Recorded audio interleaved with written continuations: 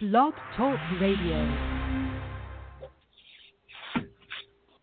Good evening, everybody, and welcome to Talking in Circles. I am Clayton Caldwell with Philip Matthew as we are breaking down the hectic, crazy Sunday it was at Talladega Superspeedway. We'll also talk about the doubleheader races on Saturday with the NASCAR Xfinity Series and NASCAR Truck Series events at Talladega Superspeedway on Saturday.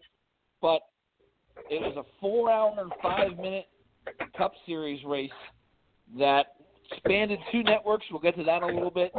And had a ton of controversy, a ton of NASCAR making calls, and in one case making a call and rescinding that call. 917-889-8280, that is the number to call here tonight on Talking in Circles if you want to get on, discuss anything, but let's get right to it. Denny Hamlin was your winner. He held off second-place driver who was at that point was Matt DiBenedetto, but it ended up being Eric Jones finishing second. Ty Dillon third, William Byron fourth, and Chase Elliott fifth.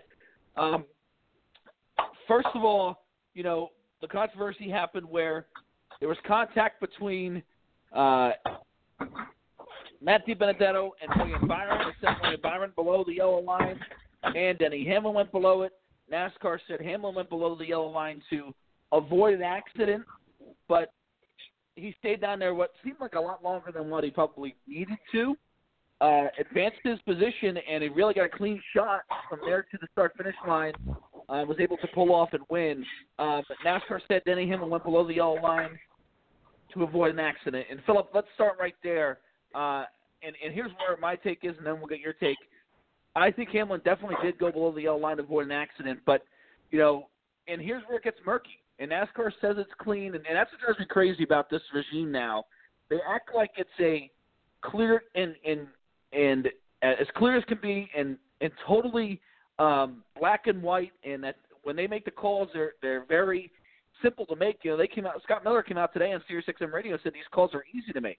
They can't be that easy if you're going an hour later and changing the call that you made an hour previously. But to me, this Hamlin deal was he went below the yellow line to avoid an accident, and he should have been able to blend up right after the accident. He didn't do that, and to me, that is where the issue is now. If you want to say he probably would want to race anyway, maybe. But to me, Philip, he was below the yellow line in advanced his position. We've seen tweets from a couple of years ago saying it didn't matter if you went below, if you were blocked, if you advanced your position, it was still a bad thing. What's your take on the Denny Hamlin winning that race? Do you think he should have been penalized? We'll get to DiBenedetto, we'll get to Chase Elliott, and we'll get to Chris Buescher and all that a little bit later. But focusing just on Denny Hamlin below the yellow line, what were your thoughts? Oh, he not only should have been penalized, he should have been sent to the tail of the lead lap the way they ended up doing to the other drivers, DiBenedetto and et cetera, Chris Buescher. I mean, it's convenient. That's one of the words I always seem to use when we have our chats or if we have it on here. I've said this for a long time, and this is yet another example of NASCAR's consistently inconsistent and selective enforcement of rules, because their rule book is made in pencil, and it depends on who's affected and when and where. He went. Not only did he go under the yellow line, and he wasn't okay. Fine, the 2 cars, I guess the 21 and the 24 got together. Okay, fine. But he had a lane. He literally had the whole car width of space. He went below the yellow line, advanced his position. He passed 4 cars under the yellow line. And I mean, that is as blatant of they've went and nailed Sauter for less. They nailed Justin Haley for less. They nailed Tony Stewart for it back in 2001 when everyone remembers old Junebug, after his dad died, winning that race with the special plate. But the fact is, Tony Stewart was trying to avoid a wreck that was going to be caused by, Johnny Benson or somebody. Goes under the yellow line. They send him all the way to the tail of the lead lap, and he finished 25th. And, of course, he lost the championship that year, and that was a lot of points lost. It's selective enforcement. It's total BS. It's because it's the Toyota and it's Denny Hamlin. If it was Eric Jones, they would have penalized him. If it was Kyle Busch, he would have won. If it was Martin Truex, I don't know, maybe go midway. But complete nonsense. It's like the Al Michaels back in the day when he said it's a completely farcical call. It's lest anyone think that NASCAR has any credibility. This is closer to WWE. I mean, everything that went on this weekend at that racetrack, which in general it's a joke, the racing, which we'll get into later. But, I mean, Clayton, this is ridiculous. There's no credibility. It's the same nonsense as Kevin Harvick unpurposely wrecking people so that he'll stay in the playoff. They don't penalize him for that. It's based on who it is. It's the same thing with Clyde, which we'll get into. But not only should he have been penalized, he was sent all the way to the tail end of the lead lap. He advanced positioning past 4 cars. It's ridiculous. It's just insane. And this is my thing with it, and this really goes for all the calls here on Sunday at Talladega. It's just so inconsistent as far as, you know, I'm going to be honest, and I know you know racing very, very well, NASCAR racing very, very well. Before this weekend, Philip, how many times do you think you saw people get penalized for blocking somebody below the yellow line? Like 3? I could count on one hand, probably.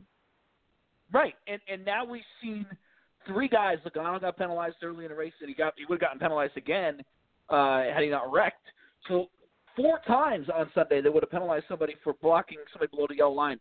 Are you going to sit there and tell me that that's never happened before, to where we, you know, or they just sit there and say, you know what, this weekend we're going to decide to really enforce blocking? And that to me is where the problem lies. It's just from when we go to the 2021 Daytona 500, we don't know what they're going to call. We have no idea, and that's why this arrogance that NASCAR has, where they come out and they say they're easy calls to make. Obviously not.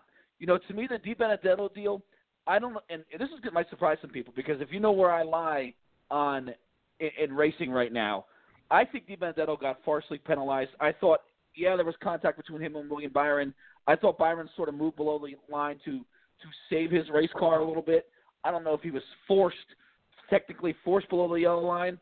But to me, the Buescher one, I could swallow a little bit better, because I think that Buescher sort of did block Chase Elliott below the yellow line. Now, I didn't love the call, but I think he did. And I'm not sure Chase advanced his position below the yellow line at that point, so I'm not sure a call even needs to be made there. But the fact that they went back an hour later and changed that call is unbelievable. And then they have the arrogance to come out and say that these are easy calls to make. You got to be kidding me with that. You have to be kidding me with me. It can't be that easy if you're going back an hour later and making these calls. And, you know, I feel from that DiBenedetto way, a lot of people felt he should have won the race. You know, he didn't cross his finish line first. And so it's kind of hard to call. I think everybody was blocking in that race. I think Logano was crazy aggressive in that race. There was a lot of drivers who were crazy aggressive. But that's part of this speedway racing now, is these guys get crazy aggressive, and it's ridiculous. But what were your thoughts on the Chase Elliott and the Matt DiBenedetto rulings? I mean, obviously Chase got his position back, finished 5th, and Chris Buescher ended up, who originally finished 8th, ended up 22nd after he got penalized an hour after the event. What were your thoughts on those 2 calls? It goes. I mean, Clayton, it goes back to the initial call on Hamlin. It's similar. You're talking about the most popular driver in the sport. He drives a Chevy. You're in LCD country, and you're going to go and penalize Clyde. That wasn't going to go over very well, and there was going to be a lot of heat. And you're talking about the amount of points he gained just by he ends up finishing 5th instead of finishing 22nd, and that's a difference of, I mean, what is it? Buescher ended up he had a really good day, and that's why his points situation looks a lot better. You're talking about, probably at least 15, 20 points. I mean, somewhere around there, some rough math because of the stupidity of the stages.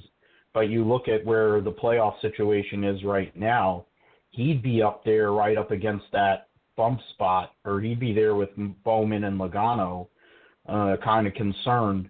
having to do something to really be safe. And instead now, they make that call. It's insane. This whole weekend to me, you need to come up with a new rules package for super speedways ASAP. Whether it's tandems, whether it's going and doing something with locking bumpers, whether it's put a 1-inch spoiler on there and give them more horsepower. I don't know. There has to be something. I don't care all these idiot sticks they have in the Daytona Beach Mafia. They have all these people, they pay a lot of money, and all these engineers. They've engineered this car to make it seem like it's Formula One. You're telling me you can't figure out a way so that they're not running over each other like we're at the demolition derby? It's ridiculous. And screwing Matthew Benedetto, it's convenient because that's what happens, and it goes with the narrative with Matthew Benedetto, and it's sad, and Reddit and all these, and people feel bad. And he should have won yesterday, honestly. That would have looked even worse if they'd penalized him and he won the race. Once he didn't win the race, then it made it easier for them to do the cop out, and using throwing a Roush Racing driver out is not a big deal to them either. If Matthew Benedetto was racing for points right now, I'm sure they wouldn't have made that call.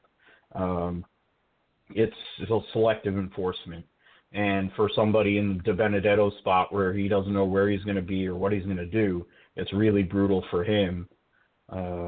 But whatever. It's just insulting. It's insulting to our intelligence. That's what this whole entire weekend was. It is, and to get back to your original point about Chase Elliott, it was a 17-point game for Chase Elliott to appeal that penalty. And to me, that's even the craziest thing is Hendrick had to go back and appeal that penalty, which I didn't even know you could do on a yellow line judgment call like that. And that to me is insane that they can do that they can appeal that penalty and then have NASCAR look at it an hour later. And I know all finishes aren't official until a day later, and there's a reason for that for sure. But if NASCAR sat there and said, hey, listen, when we went out and we saw it, and when we were looking at the finish again, we realized we made a mistake with Chase Elliott. I'm okay with that, but I didn't know you could basically appeal a yellow line penalty and get those points back. So really, it was a 17-point net gain for Chase Elliott. It puts him 44 points above the cut line instead of 27, because he would have ended up 22nd. He finished 5th. So, that who knows? And to me, it's just I hate when races come down to calls up in the booth. I hate it in football. I hate it in baseball where an umpire or referee or NASCAR in this case, determines basically the outcome of a race or a game. I hate that. And that leads me to my next question here, Philip. And, I'll say this. There was a time about 5 or 10 years ago where NASCAR considered lifting the yellow line rule. And the driver said, no, we like that. We like to have sort of an out-of-bounds rule. I think Tony Stewart was one of the guys who was actually pro-yellow line rule at that time. So that leads me to my question, and this is where I want to get your opinion. Do you think the yellow line rule has sort of outlived its life, or do you think there's a modification they can do for this yellow line rule to make it a little bit where it's just less of a factor, I guess? What are your thoughts on the yellow line and the future of it? When you have Junebug, when he wasn't screaming, losing his mind like he was Jeff Burton yesterday, come out and he was red in his face like Paul Tracy, and he's like, you need to get rid of the yellow line rule. Somebody who, of course, benefited from passing somebody under the yellow line to win a race at Talladega.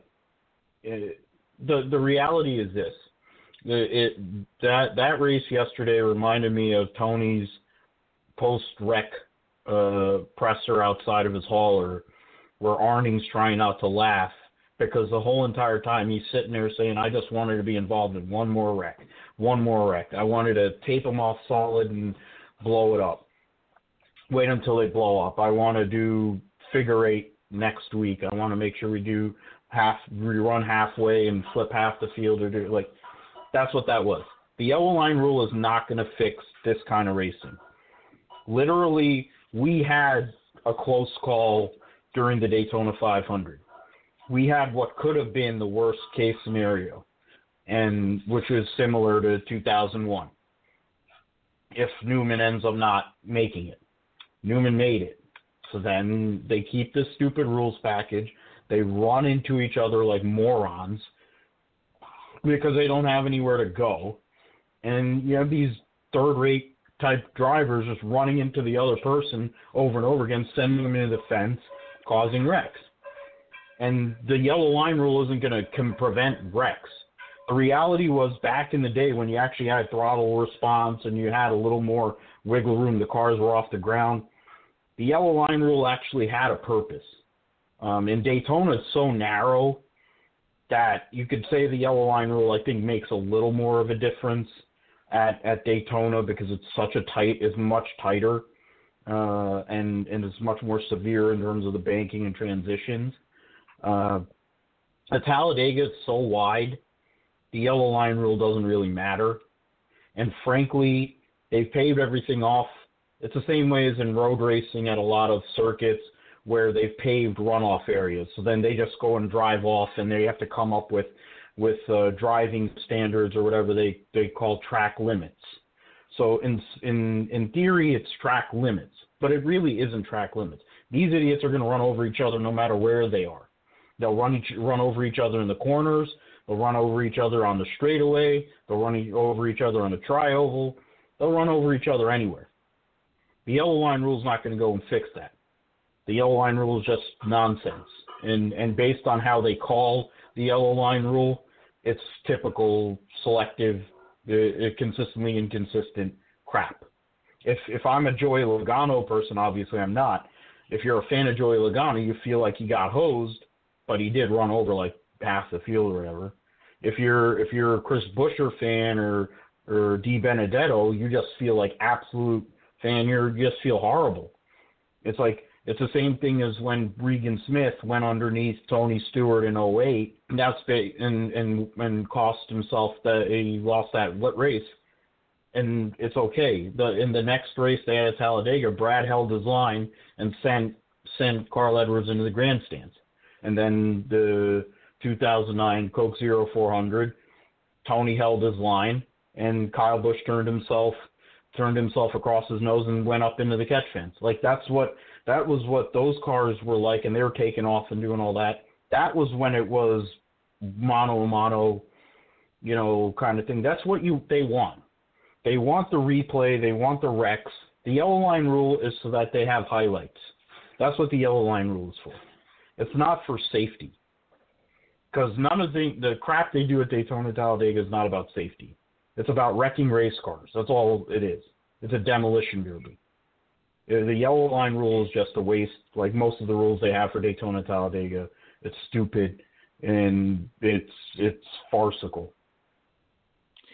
Yeah, listen, I totally agree. I think yesterday was where you looked at it and you said, somebody was like, they do it because we want to prevent accidents. Well, you had 30 cars pretty much. And I didn't go and count each one, but I would guess about 30 cars were damaged yesterday of 39. What are we trying to do with the yellow line rule? Say, you know what, we don't want 32 cars damaged? I mean, come on. Is that really that important? But I want to touch on something else you've discussed. And, to me, let me finish this point about the yellow line. To me, what NASCAR did yesterday and what they failed to do, especially with the Denny Hamlin thing, in my opinion, is they failed to take into account that these guys can lift when they are driving. They can lift to avoid an accident. Now what they're doing is saying, or they can lift to avoid going below the yellow line if they have to. Now what they're doing is saying basically you can go below the yellow line if you feel like you can make a pass there. It just, to me, it really opens up a can of worms with this whole blocking thing.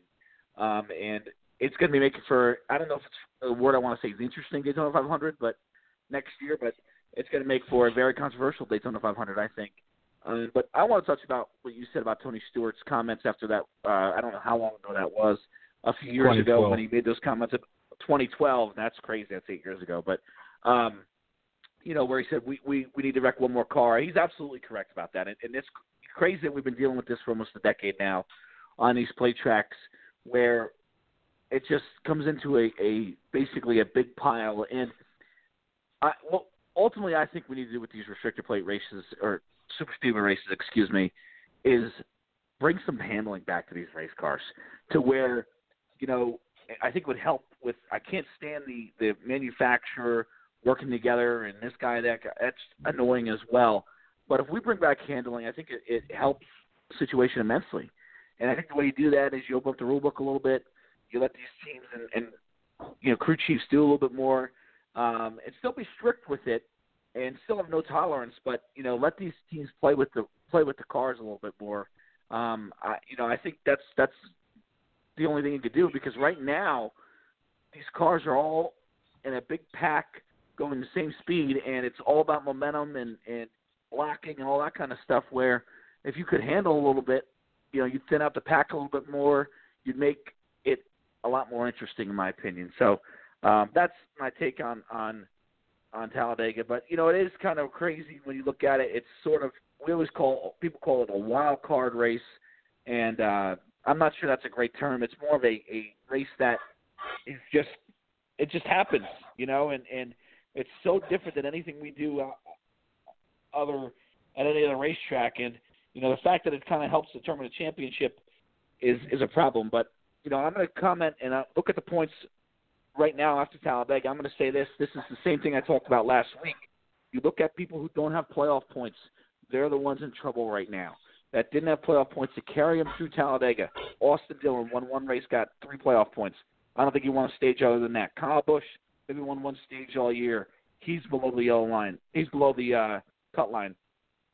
Clint Boyer and Eric Almirola, both guys who had pretty nice years, but didn't get enough playoff points to help carry them right now. And when you look at the bottom 4, it's Austin Dillon 21 points back, Kyle Busch 21 points back, Clint Boyer 38 points back, and Eric Almirola 48 points back. So I think these guys, as we head to the Roval at Charlotte, I think all 4 of these guys are pretty much in a win-or-go-home situation. Sure, a lot can happen with the stages and all that, but, they're so far back right now, 20 or more points. I think they're pretty much in a win-or-go-home situation, these guys below the cut line right now. Oh, absolutely. You're right on that, Clayton. It's not. There's no way any of those guys are going to make it, especially the 2 Stewart-Haas guys. They lost so much ground. Clint Boyer by being Clint Boyer and running over Jimmy Johnson yesterday, and then Alex Bowman being Alex Bowman and returning Eric Almirola however many laps into the race. I mean, that really was they any chance they had of advancing went with their cars being demoed out, that early in the race, and neither guy is exactly the greatest road racer. I think Boyer's a little better road racer.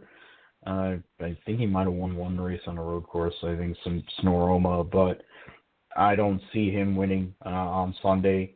Austin Dillon lost his chance to advance when he had the power steering problem at Vegas. He was in a position before that to where it could have been a sweat, and it would have been kind of difficult. He's not a good road racer, but the car can do well on road courses, as Kaz Grala showed when he filled in for Austin when he had COVID. And but, maybe Austin Dillon pulls one more out of his butt, but I don't think so. I think the only person out of that group that has a chance is Kyle Busch. Now, he already said after he finished second at Bristol that they're not going to advance after this round. Well, he's the only, at this point, he's the only person, him and Adam Stevens are the only 2 people that could really determine if that's going to be the case or not. I don't know where they're going to start relative because of the stupid algorithm they have now. He finished, he was buried. He finished 27th, so he's going to be on the back end of the chase grid in terms of the starting position. So he'll probably be in the bottom 4, somewhere around there. He'll probably be around between 8th, 10th, somewhere. Passing at the Roval is very difficult. If you have a good race car, it's one thing, but you've got Clyde, who's going to be up there, and he's become the road course king now. You have guys that are in front of him. Hamlin's a decent road racer. Harvick has not done anything. He was horrible at Daytona. He's had some off races here. I think he's just holding on. He'll try to get stage points and just advance. Or he starts the car and he'll make it into the next round, whatever. But Kyle Busch is the only one that really determines his fate. The rest of them, I think, are done. But I don't know what you think, but I think Kyle Busch is the only one that I feel like if he goes out there and he gets mad, really mad, and he decides he wants to win this thing, he can do it and advance. But there's not a whole lot that we've seen this year out of that car, out of him, and out of Adam Stevens, that whole crew, as the defending series champion, that makes me believe that they are going to advance. But it's Kyle Busch. You can't ever count him out until it's over. You're absolutely right, Philip. I totally agree. I mean, Bowyer, I think, has an outside chance just because we've seen him win on road course races before. By the way, Kyle's starting 9th, according to Bob Pockris, who did the math. He'll be starting around 9th. Bowyer 11th, Amarola 12th, and Austin Dillon 6th for the Roval on Sunday. But, yeah, I agree. Listen, Kyle is the guy to me. He can go out and win both stages and put himself into a position where, if he finishes in the top 3, he can do that. But you need a lot of luck for that to happen. And Kyle, to me, this year, has just not had that on his side.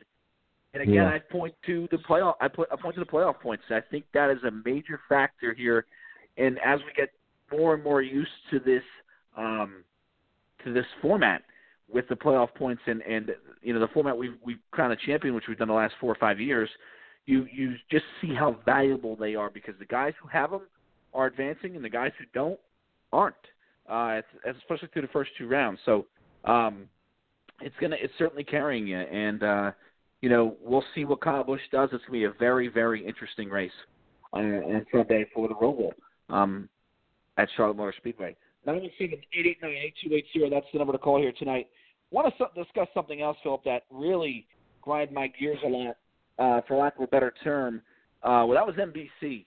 And, I know people have their opinions on what broadcaster is great and what broadcaster is not great and who's a better broadcaster and whatnot. But ultimately, to me, when you have a race on national television and a race as popular as Talladega is, and I know we hardcore fans kind of look at that and say it's, ooh, Talladega.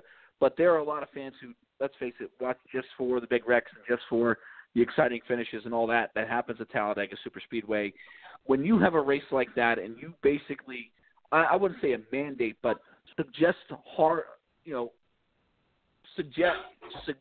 NASCAR to start these races at 2 o'clock when you can't finish a race on national television because it ran too late. I'm sorry. I think that is absolutely absurd.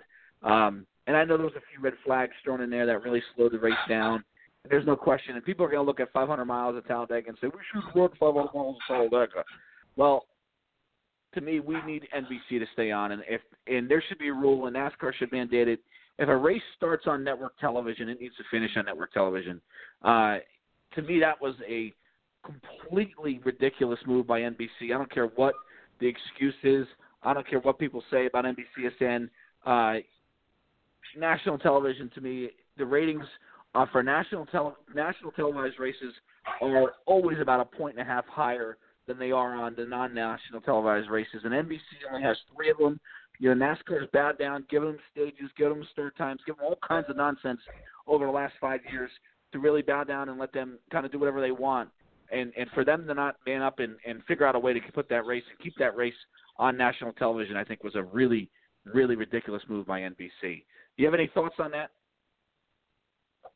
Yeah, I'm not shocked that they went and changed the channel at 6 o'clock. I mean, it's been a thing going back to Fox and going back all the way since we've had post 2000 TV. They've done that. NBC also, since they've come back, they've had this emphasis on having most of their races on the sports network and emphasizing their the gold package now that they have. When you have Talladega and most people want to sit there and watch the Demolition Derby and they start the race that late, you're opening yourself up to that. Talladega races, for as long as you and I have been watching, were 12:30 starts, or 12:45 they'd start the race. You could have all that BS that they did yesterday, and it would have been done by 5. But for some reason, TV, they worry about the West Coast viewer. I'm like, granted, here's the reality of the West Coast viewer, and here's the reality of this TV nonsense. You're not going to beat the NFL no matter what time you start the dang race. You could start the race at 12 noon. You could start the race at 10 a.m. You could start the race at 5 o'clock. You're not beating the NFL. So stop acting like you're going to beat the NFL. Number 2, it's Talladega. They're going to wreck a bunch of race cars. They decide now to go under red flag more. Before, they'd have these horrendous wrecks, and they'd go and drive around for 30 laps under yellow. Now they go under red a lot more, whether they think it's safety or for whatever reason. So that takes a lot of time. It takes time either way, but going off of NBC, not really giving any warning, and going to the network, sports network, wasn't great. But I think it kind of fit with everything that went on yesterday, because you don't need to be on NBC to have the demo derby at Talladega. You don't really. You could just have the thing in the backyard. Like, we could just go and open up our backyard and just have a bunch of people run over each other. That's what they did yesterday, except they get paid a crap ton of money to go and do it.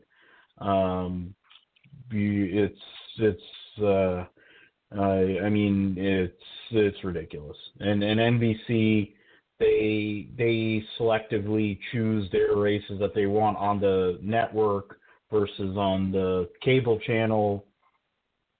They need to get more houses with this channel so that it actually is a thing. Of course, it's with sports packages, blah, blah, blah. It's insane. I'll tell you, it was definitely not a great day unless you're a certain type. If you're into a certain thing, you're a Denny Hamlin fan. I mean, that was definitely not a good day on all accounts. And NBC has definitely taken a step backward this year during this COVID announcing with the way they've dealt with it, and the way their announcing across the board has been brutal. And yesterday was no different. Yeah, and that's, to me, the thing. To me, it's just, you got to do what's optimal for the race fan. And I know there's a lot of people, again, who feel like, well, you can watch it on the app, you can watch it on NBCSN. A lot of people, 19 million households get NBCSN, so what's the big deal? But at the end of the day, you got people who are, let's be honest, who are 50 plus, who don't know how to work an app as well as, let's say, us 20, 30-year-olds, and some people who don't have NBCSN, and it's a national televised race, where if you got the fans who aren't as into stock car racing watching the end of that race, they could totally say, hey, you know what, I'm going to get into this thing, but they missed the finish because of their news or whatever. To me, it was crazy. But one thing about the length of the races, and then we'll move on to the Xfinity breakdown. Can we not have a competition caution? I mean, come on, it's gotten to, and I understand the point of doing it in a way where, with no practice and stuff like that, but then force them to take tires, please. I can't. They had 2 cautions before the competition caution this weekend. At least say, okay, we'll have a competition caution, but it's not mandatory. Where it won't be the 3rd or 4th caution. I mean, the competition caution slows the race down. Then you have stages that slow the race down. I mean, I really think stages and competition cautions have added at least 25 to 30 minutes of these races, and that's a big deal. That's a big deal when you're a sports fan watching at home. It really is. 917-889-8280. That's the number to call here tonight on Talking Circles. NASCAR Xfinity Series racing from Talladega Superspeedway. It was the Ag Pro 300, and again another Superspeedway race, Philip, and another win by a Kaulig Racing Chevrolet. Justin Haley going to victory lane. Ryan Sieg finished second. Noah Gragson third. Brandon Jones fourth. Daniel Hemrick in the 5th spot. What were your thoughts on the Xfinity Series race from Talladega Superspeedway?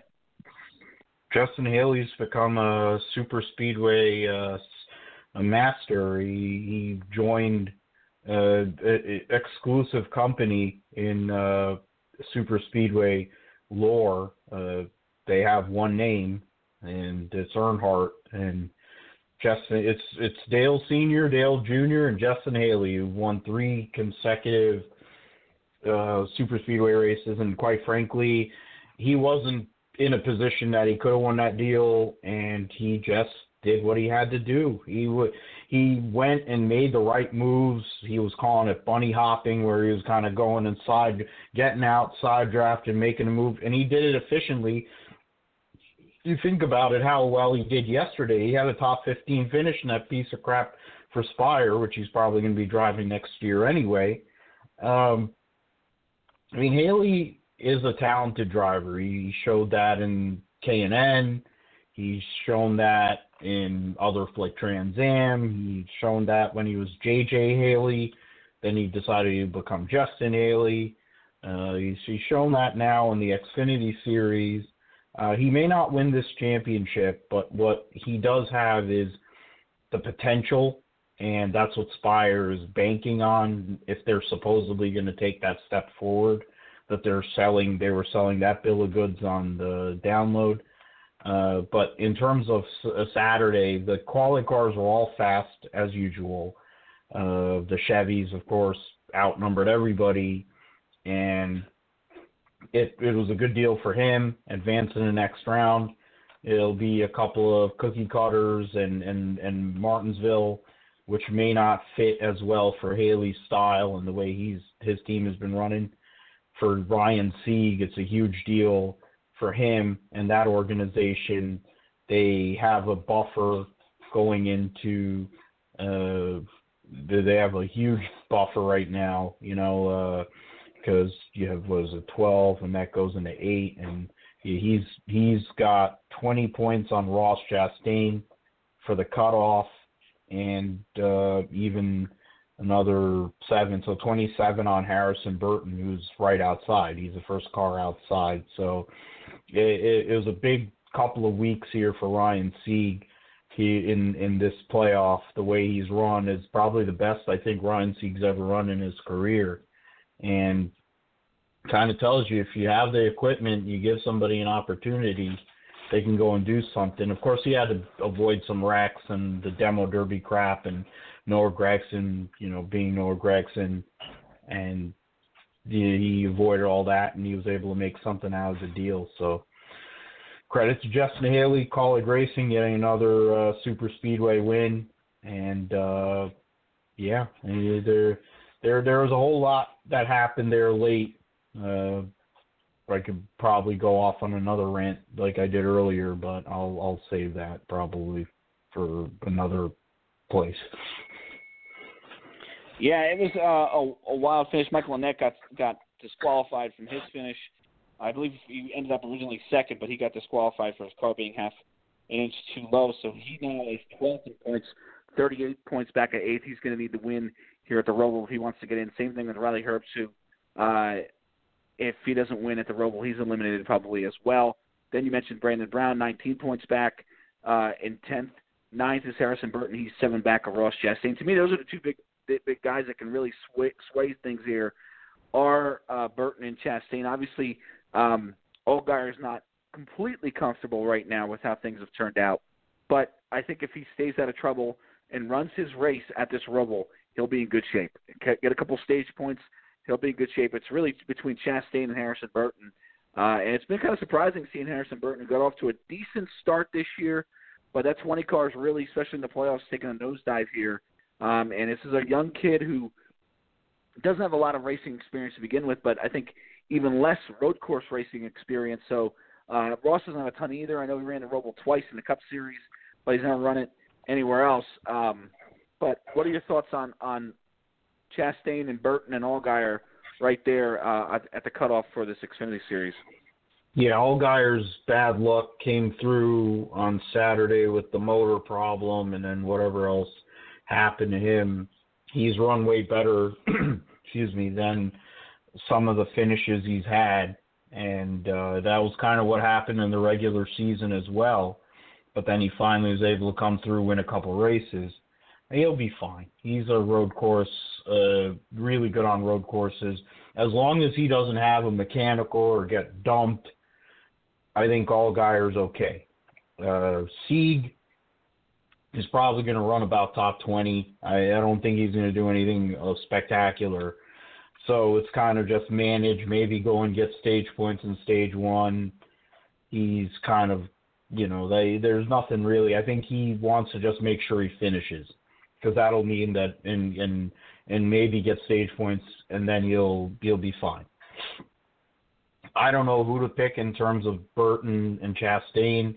You look back to last year, Harrison Burton didn't even make the playoffs for Kyle Busch Motorsports.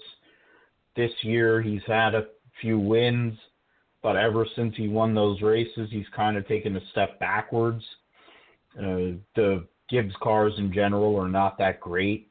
I mean, Bruckshot Jones is the only one that's kind of in contention, and he's Bruckshot Jones. He's been racing in the series for like 5 or 6 years or whatever it's been. He's been in there forever. So you would assume he'd be able to do it by now. Joe Gibbs Racing's good on road courses. They have the history. But you have Harrison Burton, who's very inexperienced on road courses, as you said. Ross Chastain's not known as a road racer. Spencer's pulling his hair out, losing his mind with what's gone on with Ross Chastain. He's had a really good year. He had points. He accumulated a lot of points. But you brought it up earlier, Clayton. You talked about playoff points. You have Harrison Burton as 14, Ross Chastain as 10. And outside of Ryan Sieg, of course, which is just like an outlier, every one of the other drivers has at least 20 points, playoff points. So if you are able to gain those kind of points early in the regular season, it gives credence to the stupidity of stages. The reality is they just want competition yellows so that they can go to commercial break. But in terms of what they have to do there, I have no idea what's going to happen at the Roval. It's much more dicey in other series, whether it's the Xfinity or the trucks on a road course, than it would be in the Cup Series. It's a lot more predictable. I think we know who's going to be up front during this Xfinity race on Saturday afternoon. But in terms of those two guys, they're going to have to go and accumulate a lot of stage points. They're just going to be watching each other, really.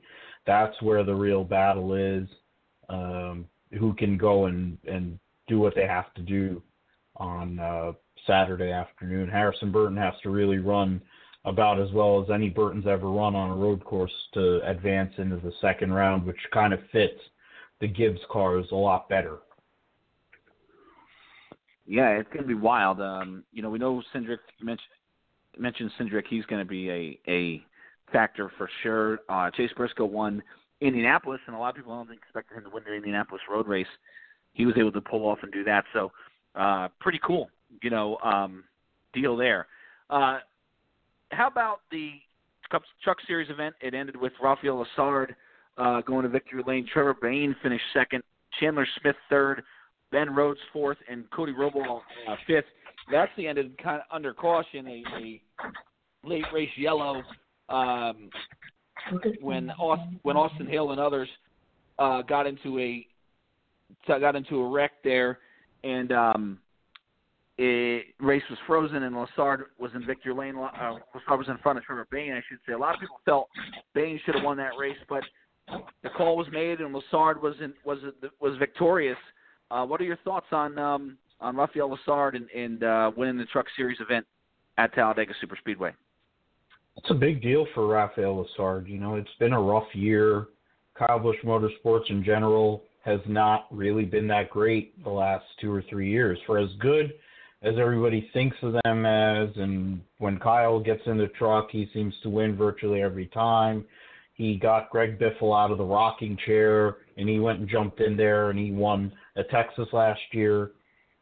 Out the regular drivers, the full-time drivers he's had, going back to Nosebleed Gregson, there hasn't been a whole lot of productivity there. And, yeah, Gregson made the Final Four, but then that's kind of going back to the playoff points and all that. He kind of rode out those playoff points, got into that Final Four. You know, last year both regular drivers didn't even make the playoff. You had Todd Gilliland going and cursing out Kyle Busch, and he knew he was getting fired anyway, so he's like, screw it. I'll go and tell him to go screw himself. He knew he was going to his dad's team. You know, Harrison Burton didn't do anything really of value, and he didn't make the playoff, and he got a good Xfinity ride. This year, Lassard was nowhere for most of the year, and he's kind of taken a step forward, though. Eckes is in the playoff, and he hasn't won yet. He's in a he just got eliminated, so it's a tough deal for Christian Eckes, because that was a cutoff race there. It was 10, and then I think that's what it was. Yeah, it was an elimination race. For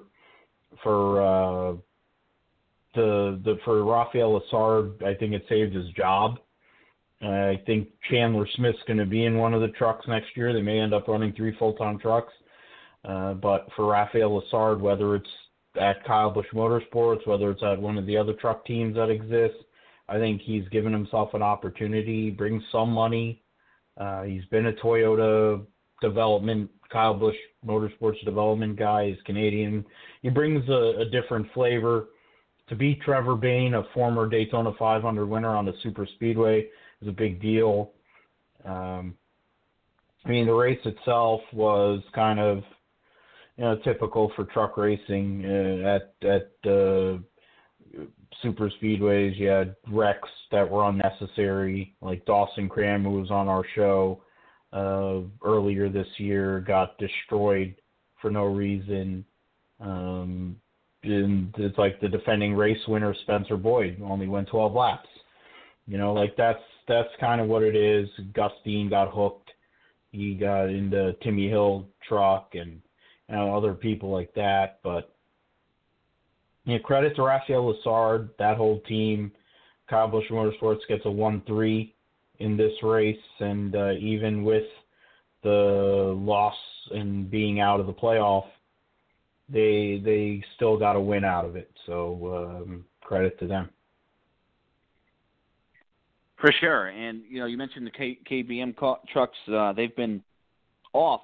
So, you got to capitalize on the opportunities to win races. And Raphael Lassard certainly did that. And it was certainly a elimination race where Christian Eckes, one of the Kyle Busch Motorsports trucks, and Todd Gilliland, who's driving for Front Row Motorsports this year, got eliminated from the playoffs. They went Kansas in a couple of weeks. The 8 that advanced to the next round: Austin Hill, Sheldon Creed, Zane Smith, Brendan Finger, Brett Moffitt, Ben Rhodes, Matt Crafton, and Tyler Ankrum. If you're a Truck Series fan, so they run Kansas, Texas, and then Martinsville before they get to Phoenix. So they're winding down their schedule. It's crazy with how 2020 went. Just how close we are to finishing this season on time and getting all the races in, where a lot of other sports can't say that. So certainly a victory and victorious for NASCAR if you look at it from that standpoint. Something else I want to touch on, Philip, as we get done breaking down the races here. Kyle Larson made headlines last night. I'm not sure how many people saw it. I'm sure you did. Kyle Larson making headlines last night. Comes out and apologizes for using the racial slur he used earlier during the pandemic. Says basically he's learned from it. Kyle Larson said, "My lesson is ready." He released it on KyleLarsonRacing.com. He said being labeled, here's most important of what he said, or highlighted most. He said, anger came at me from all angles. Being labeled a racist hurt the most, but I brought that on myself. What I didn't expect, though, were the people who, despite their disappointment in what I did, made the choice to not give up on me. It motivates me to repay their faith by working harder, not only giving up on myself and making sure positivity comes from the harm I caused. He also said the N-word is not his word to use. He understands that now, and he might not have understood that so well before. But what did you make of that and of Larson's apology? Do you think it's something that can, I guess that sort of, you think he's learned from what happened, and what do you think of the future of Kyle Larson here after his apology and what happened here on Sunday night? I think for Kyle Larson and for Spencer, because this is his guy, it's part of a plan that they have in place between him, NASCAR, in terms of a reinstatement, which he hadn't said a whole lot for a while when he was sitting there winning all them 410 sprint car races, and he almost won another big one on Saturday. Got beat by somebody who's at his level in Donnie Schatz for Tony Stewart and Ford. But he is putting this out there. He's been underground. He's gone off of social media, and he's trying to fix some of the issues. I mean, I think there's certain things that are still there. There's definitely clues and things that exist that you see that he hasn't learned certain aspects. But I think deep down inside he knows that he's realized that he kind of still wants to be a NASCAR driver, and he has an owner of a very important team that wants him and is willing to kind of work around his love of sprint car racing and midgets and whatever.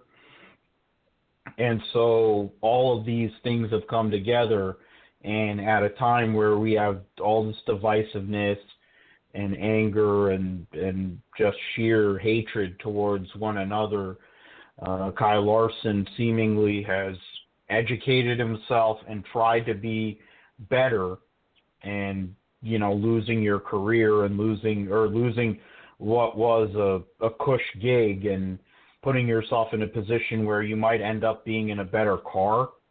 I don't know how great that is for the world, but whatever. When you're as good of a driver, as good of a raw talent as Kyle Larson is, you're going to get second chances anyway.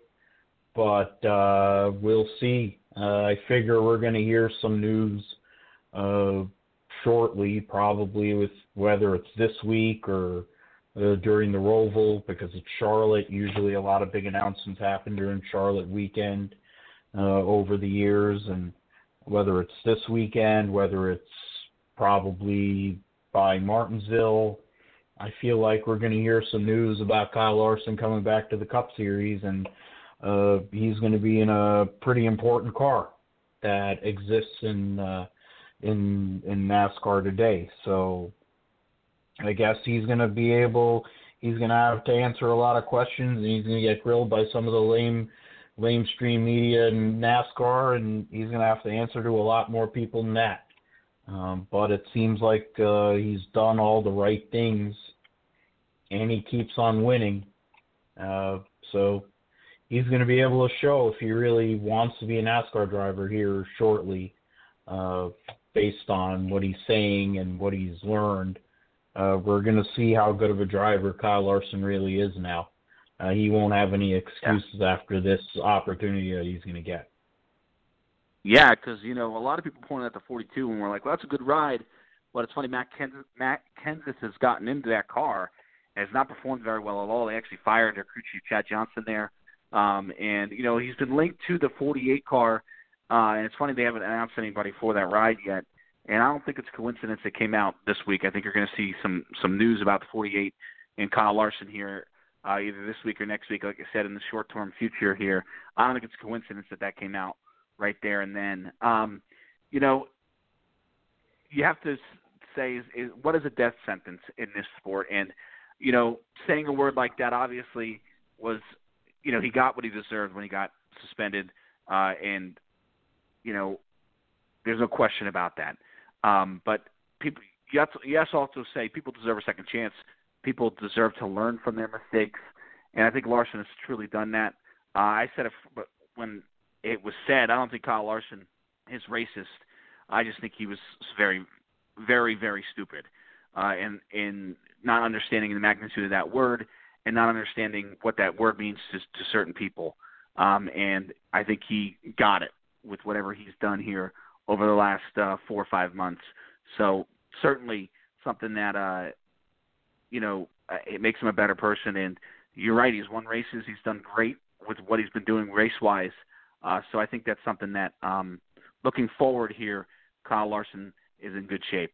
As far as a Cup Series ride, there's other rides. I'm sure we're going to get a lot more silly season news here in the week coming up. But just want to get your take on the schedule that was released last week.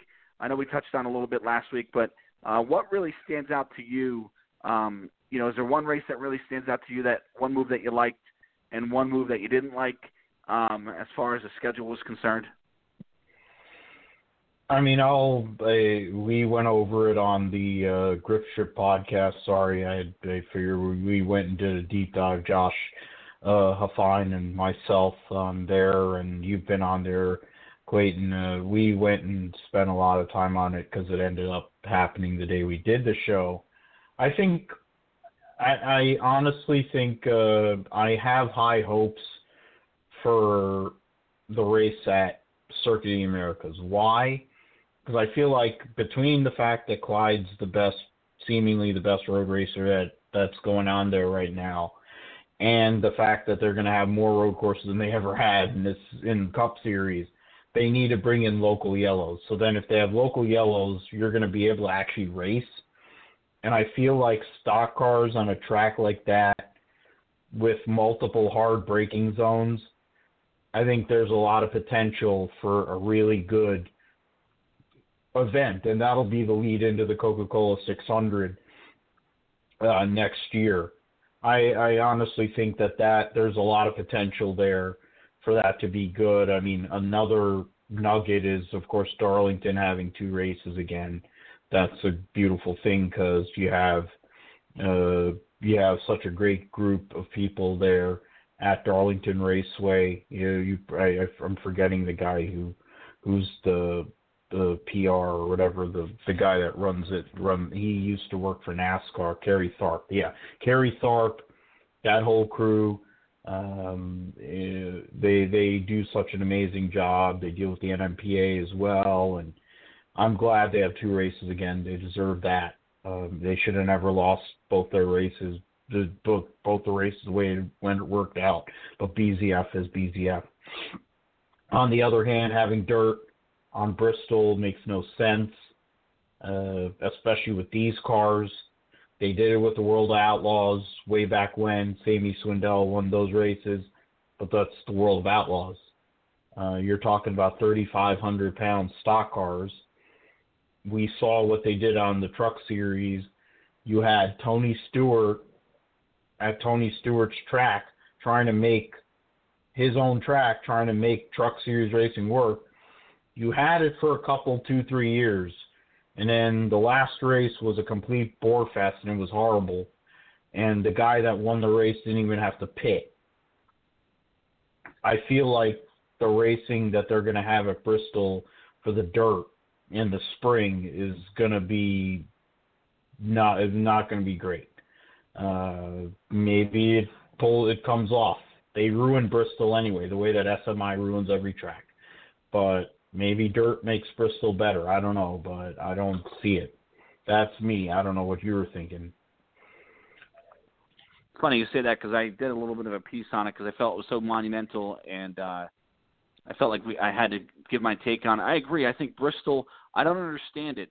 We shouldn't have to sacrifice a short track race to get a dirt race, especially when we just took dates away from Kentucky, which I'm not going to miss, and Chicagoland I'm not going to miss either.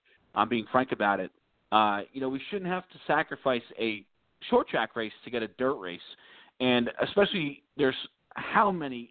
You can name them off. The great dirt tracks around this country that and their excuse of, well, we want to have 100,000. We think we're going to get 100,000 people there, so we want to make sure we have a facility that can hold 100,000. That's a bunch of nonsense. First of all, it's all about Bristol and SMI don't want to lose that date of the TV money. That's all it comes down to. The rest, it's secondary, the attendance and how many people they can get. I get worried about How long is this race going to be? Will there, when you're on a natural dirt surface and you got grass or dirt, whatever underneath it, you got natural, atmosphere underneath it where if it's wet, it's rainy, it's can come up. It's going to be hard to keep that track at a surface that people are going to be happy with, I think, whether it's too dry, whether it's too wet, because you don't have the natural dirt to mix in with it or the natural – it's concrete underneath it. So it's kind of a head-scratcher, that one. I understand what they're trying to do. I think the TV networks kind of asked for this to happen. So I'm not thrilled with that. I love Darlington getting another day. I think that's tremendous. I like Atlanta getting another day. I think that's great. I'm not a huge on road courses. I know there's 6 of them on this schedule, but I'd rather have that than mile and a half tracks. And I'm hoping that, with what they're saying here in 2021, that they're going to move other dates around, that maybe some of these road course races are just temporary, and they're trying to look at short tracks to add to. Obviously, we're going to have the short track at Auto Club Speedway. That is going to be an interesting one in 2022 as well. So I'm hoping as the 2021 season gets underway, they start moving some dates around for 2022. I would love that. But it was certainly, Philip, something that with this schedule, it was stale. There's no question about it. The mile and a halves were way too many of them, way too many mile and a half tracks. So to take a couple more off the schedule, I'm all for. And it's got a nice balance. Again, I would like to see more short tracks than road courses. If we can do that, that'd be great. I'm not sure where Iowa stands at this point. Sounds like they didn't put it added to the Cup schedule, so who knows where it goes to right now. Also, I think I'm curious on your takes on a one-day show, Phil, before we end up here. This is going to be the last thing before we end the show tonight. Just 28 one-day shows. There's a few big-time events that have practice and qualifying, but 28 events will not. What's your take on that? Do you like that? Do you think that it's worked this year? Do you think it doesn't really matter? I know a lot of people think qualifying doesn't really matter and practice doesn't really matter. What's your take on that as an old-school fan and somebody who we sort of have a lot of the same thoughts process with stuff like that? What's your thoughts on 28 one-day shows? Clay, I know we want practice, but what I've also seen is they've kind of made it in a way where just practice is just a waste of time in some of these races. I mean, when you go to a plate track, super speedway track, you're just driving around. They have it for the big races. They have it for the new tracks that they're going to next year. 28 one-day shows saves teams money when you're running all these little teams out of the sport, which now we're losing a couple at a minimum. You have the teams don't have to, the crew men and women don't have to spend as much time on the road. There's a bunch of positives, I believe. In the grand scheme of things, there's people that thrive on having that seat time and being able to practice and adjust. It makes it more about the engineers and all them to going and making a setup that works at the start of a race versus, actually having to drive out there and do what you have to do. I don't mind it. I think there is room to have a 2-day show, show up on a Saturday, tech the car, go and run a qualifying or run a practice and qualify, and then just show up and run on Sunday. Or you could qualify. IndyCar has shown, every other motorsport series is basically shown you can run a multi-day show under the current guidelines. IndyCar figured out a perfect qualifying scenario for oval races, and they even have, their qualifying for road courses kind of gotten wonky for in COVID time, but I don't mind less time on the road for the people that really give us the sport. I think it's fine. I think it's good. If you're going to spend all that time out there, you're going to have it's the longest schedule in outside of baseball, really. Not really. It's longer in terms of months, but for NASCAR, it makes it easier on them. They have 3 off weeks, in part because of the Olympics. I think it's all right. I don't really know what the alternative would be. It definitely helps in the other series because there's not as much money to go and run, let alone to win. In the Cup Series, it's the one where you can kind of go half 50-50. Kyle Busch has definitely paid the price for no practice amongst other drivers, but I think Kyle Busch will be so PO'd by next year, he'll probably go out and win like 8-10 races. So it's all good. Yeah, again, I get concerned about the long-term effects of no practice. I think this year's it's reared its head where Denny Hamlin's won 7 races. Kevin Harvick's won 9. We haven't even finished yet. And both of those guys can win 8 or 9 races this year. And I don't know when the last time it was we had 2 guys win 8 or more races in a season. Probably 2008, I think. But, if they win, both of them win 9, it's even more. So, to me, this lack of practice has sort of reared its head a little bit here. I'm hoping that it levels out next year. I also get concerned about the fans who camp at the racetrack, and who knows what's going to happen next year with COVID, obviously. But that spend a whole weekend at the racetrack, and they're only going to see the Cup guys one day. We have so many great. We used to have so many great stories where Brad Keselowski would go through the infield and hand beer to fans and hang out with fans for a while. And now that's not going to happen because these Cup guys aren't even going to be there. So it changes a lot, and it's something that we're going to have to, live with here. I understand for sure about the backup car. I totally get that they don't have to field the backup car, but I just get to a point where, I get concerned. And I hope I'm wrong here. I look back in a year and I go, man, that was stupid. Those are my concerns because we have so much parity in 2021. And with the new car in 2022 coming, supposedly, I was totally wrong with the parity. The parity is great. But we'll see. That is, to me, the concern about one-day shows is just somebody hitting the mark all year, and these teams who are behind fight all year to catch up. I think we've seen it with Roush. I think we've seen it with Kyle Busch and a couple other organizations that are behind that just can't catch up. And the teams that are really, really good, particularly 2 that are good on the mile and a half, Hamlin and Kevin Harvick, nobody's been really able to catch them. I think lack of track time has been a big reason for that. Philip, great job as always tonight. If you like what you heard tonight, like us on Twitter, like us on Facebook. You can also find us anywhere you get your podcast.